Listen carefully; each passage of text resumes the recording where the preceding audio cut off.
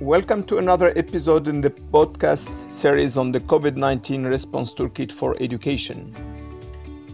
In partnership with McKinsey & Co., UNESCO is developing the COVID-19 Response Toolkit for Education as part of the work of the Global Education Coalition, launched by UNESCO to respond to the impact on education of the crisis and facilitate inclusive learning opportunities for all during this period of sudden and unprecedented educational disruption.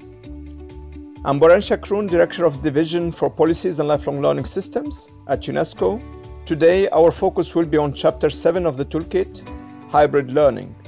This chapter was developed by UNESCO in collaboration with McKinsey & Company, and I'm pleased to have here today a guest who has led the development of this chapter, Emma Dawn, Education Practice Manager in McKinsey's Silicon Valley office.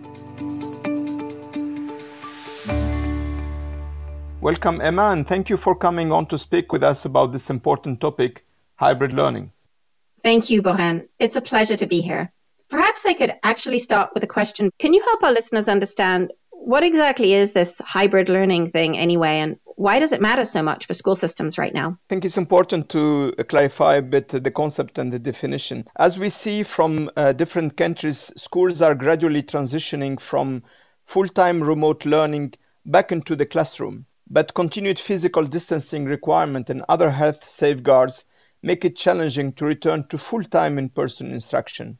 We see this in many countries all over the world. This means that many systems are considering hybrid models that combine both in-person and remote instruction.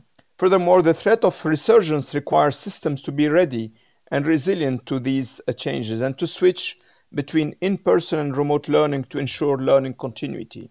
Absolutely.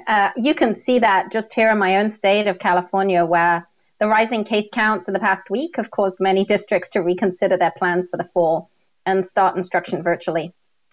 So as you've been working, Boran, with systems around the world, what are you hearing are the major challenges to implementing this hybrid learning model that we've been talking about? All countries are trying to develop resilient hybrid learning models that combine many of the challenges of remote learning, student adoption, engagement, and equity with the new challenges. And let me mention three of them. First, allocating scarce teachers, infrastructure capacities equitably among students, managing increasing operational complexity, and switching from remote to in-person instruction models. These are three among many challenges, and all these challenges are covered by the toolkit, and they are addressed in different ways in the toolkit. Emma, can you share from your perspective with us some of the models available to systems which involve in-person and remote instruction?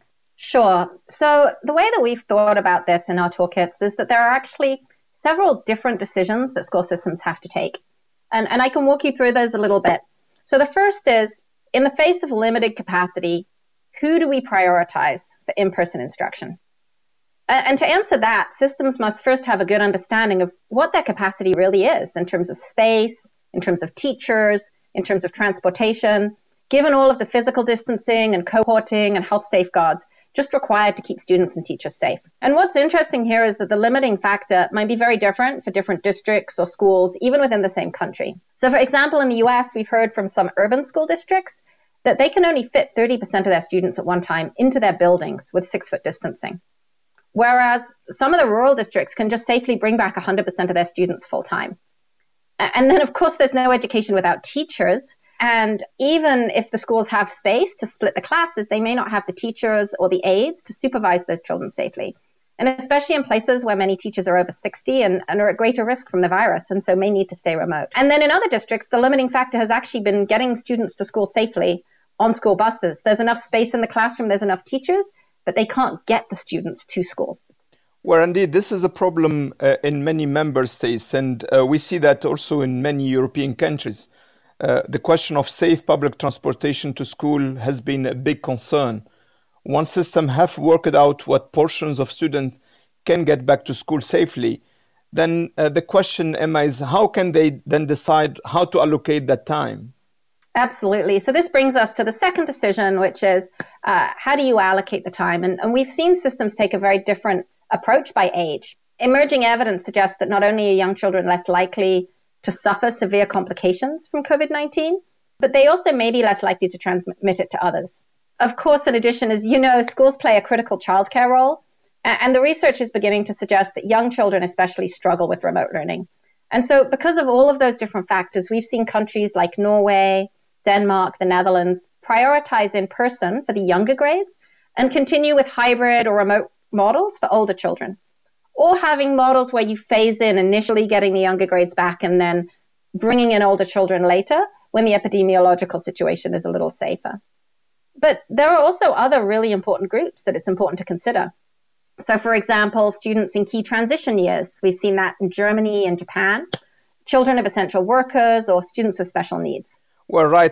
I think it's important to consider this more holistic role of schools. And as we understand more how the school shutdowns and how this is widening the equity gaps, it is particularly important to think through how hybrid models can prioritize students with the greatest learning needs. Exactly. And especially in systems with lower tech penetration, who are having a harder time ensuring quality remote learning, or in systems where there's a significant digital divide. Well, we have seen in reality different systems taking different approach, but particularly we can identify two main approaches to this. Either bringing prioritized groups full-time, for example, in UK, where the children of essentials workers and students enrolled in alternative provision programs, which educate several categories of at-risk students, stayed in person through the whole shutdown. The second option is by allocating a higher portion of in-person time for prioritized groups.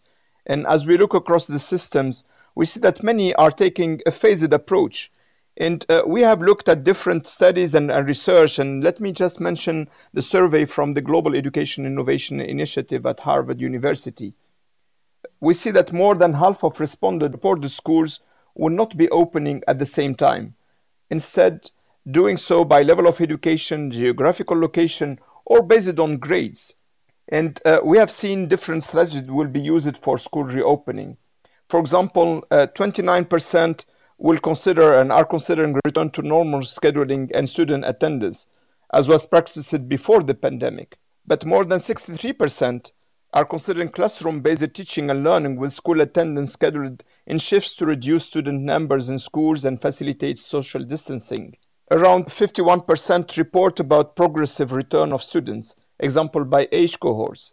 Then we have data about 44% of respondents considering hybrid model of distance and classroom-based teaching and learning to reduce student numbers in schools and facilitate social distancing. Yeah, those results are really interesting. And I do think it's important to stress this point that there is no one size fits all, and that you don't want to look at the school system as one undifferentiated mass, but to really think of it as a number of independent systems within a system.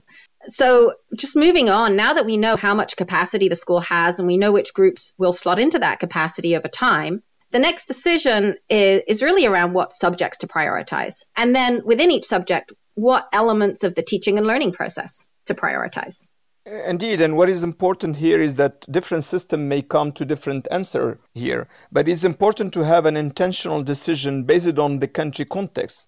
For example, the class environment, the quality of the teachers, the strength and difficulties of the students. What I like about the toolkit is that it provides a series of questions that countries can ask themselves to make those decisions and consider them based on their own context. There are at least 6 questions that could be considered. One is, how critical is the subject? The second is, to what degree does this subject need in-person equipment? The third is, to what degree does this subject need dynamic teacher interaction? The fourth is, to what degree does this subject need interactive peer collaboration? Then, to what extent is the future learning dependent upon current building blocks? And maybe the last question, and the sixth, is to what degree is it not suitable for adaptive software for remote learning? So yes, in general, the toolkits try to be sensitive to context. There are some things I think we can agree won't be happening in person inside for a long time. Brass band or singing practice, for example. Context, however, is particularly important in this next decision. And in fact, this is a decision that might best be taken by principals and teachers, but systems still need to provide guidelines and the tools to build capabilities. Emma, here you are talking about the actual models of hybrid learning and what parts of the teaching and learning process should be prioritized for in-person, isn't it? Yes, what I'm trying very hard not to call a value chain. You can see, Borja, I've been a consultant too long. But yes, exactly. What learning activities should be done in person versus remotely? So from direct instruction through to supporting students to explore material through experiments, group discussion, small group collaboration, individual exercises, and then through to formative assessment to understand what students know and how to plan the next lesson, and then up through the chain back to direct instruction again. And I think that in the scramble to get hybrid learning up and running in the spring, many systems went for what seemed like the closest to a normal classroom, having half the students in person and half the students remote or in a classroom next door, video conferencing into the same lesson. Now, Borja, I don't know if you've ever tried to video conference into a meeting with 15 in-person participants. Oh, yes, indeed. That can be really a frustrating experience. You can't hear what people are saying. Everyone is tiny on the screen. You can get the attention to speak. Not ideal. And the same is true for students. It's frustrating for remote students. And worse, it loses those precious moments where a teacher suddenly has a small class of 12 to 15 students and can pay them more attention in person. So we understand absolutely why many systems adapted this. They had to get something up and running quickly. But now that we can reflect in time for the fall, we wanted to lay out some alternative hybrid models to consider. So the first model would be a homework model, where instruction is at school and practice is at home. And in this model, teachers transmit new concepts to a group of students in person, who then complete exercises and assignments remotely. And this might work, for example, in a low-tech environment, where the students don't have the technology at home to complete adaptive software assignments. The second model would be a flipped classroom. And here, the instruction would be at home and the practice at school. Here, students learn about new concepts remotely, perhaps through video lessons, and then can complete their exercises and assignments in person and review them in person with a teacher whose role then moves more to be a facilitator or a coach. And then the final model is an asynchronous hybrid. And this is really a mix of the two before, where there's a mix of learning activities at school and at home. And so teachers would provide instruction, practice, and feedback at school. And then there will be an asynchronous platform for students to do the same at home. And the content that has been reviewed at home can then be reviewed again in the classroom.